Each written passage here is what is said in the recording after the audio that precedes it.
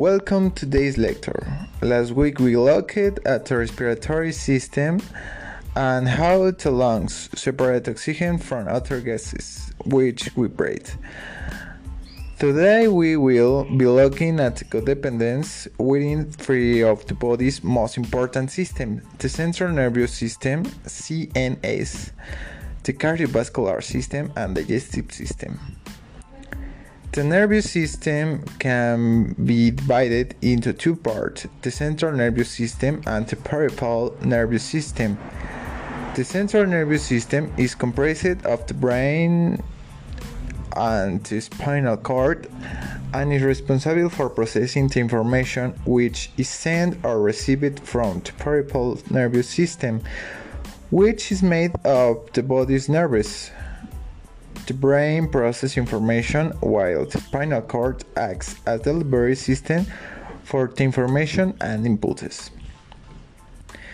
Information transmitted through the central nervous system tells our bodies how to react in a certain situation, such as when we want to take a step, the brain tells our knee joint to bend, or when we touch something hot, we receive information giving us a burning sensations. The CNS also sends information about infections to that appropriate organ, e.g., the spleen can fix certain types of bacteria. It is a common misconception that the brain is the largest organ in the human body, when in fact it comes in at third largest after the skin and the liver respectively. The central nervous system also controls our second system of the day, the cardiovascular systems, also known as the circulatory system, which delivers blood and oxygen to various parts of the body. The relationship between these two systems is quite complicated, as each has an effect on the other. If we take the heart, for example, which is a key organ in the cardiovascular system, we can think that it fits the brain and as such the CNS with oxygen and blood, but at the same time it's the brain that controls the heart's telling it how often to beat. In fact, the cardiovascular system is not only responsible for delivering blood and oxygen, but also for transporting nutrients, hormones, and waste throughout the body. All of these are carried in the blood, of which average adult adds about 5 liters.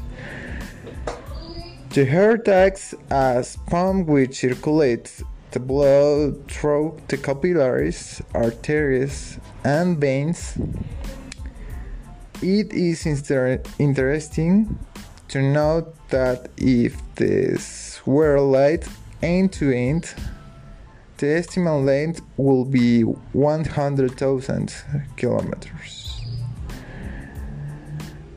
Our next system, the digestive system, is closely linked to the cardiovascular system, as on the one hand it requires about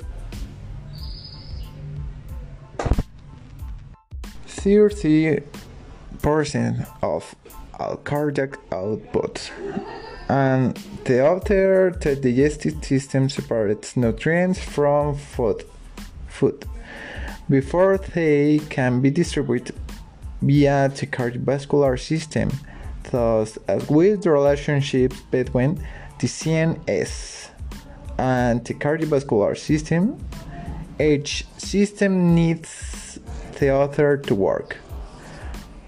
When thinking about the digestive system, the first organ that comes to mind is usually the stomach, but surprisingly, this is not the largest organ in the system.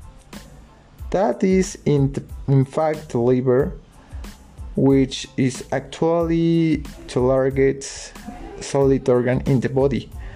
The liver performs several functions, among which are cleaning the blood, producing digestive liquids, bile, and storing energy. Again, we can see examples of cross-system relationships here. As well as the liver and stomach, the digestive system is made of the pancreas and intestine. The pancreas, like the liver, aids in digestion of food. After food has passed through the stomach and has been ground into tiny pieces. It enters the intestine where the bile is added and the nutrients are extracted from the food. Waste products then move further down the intestine. Now, don't forget to join me next week when we will examine the tonsils and other glands.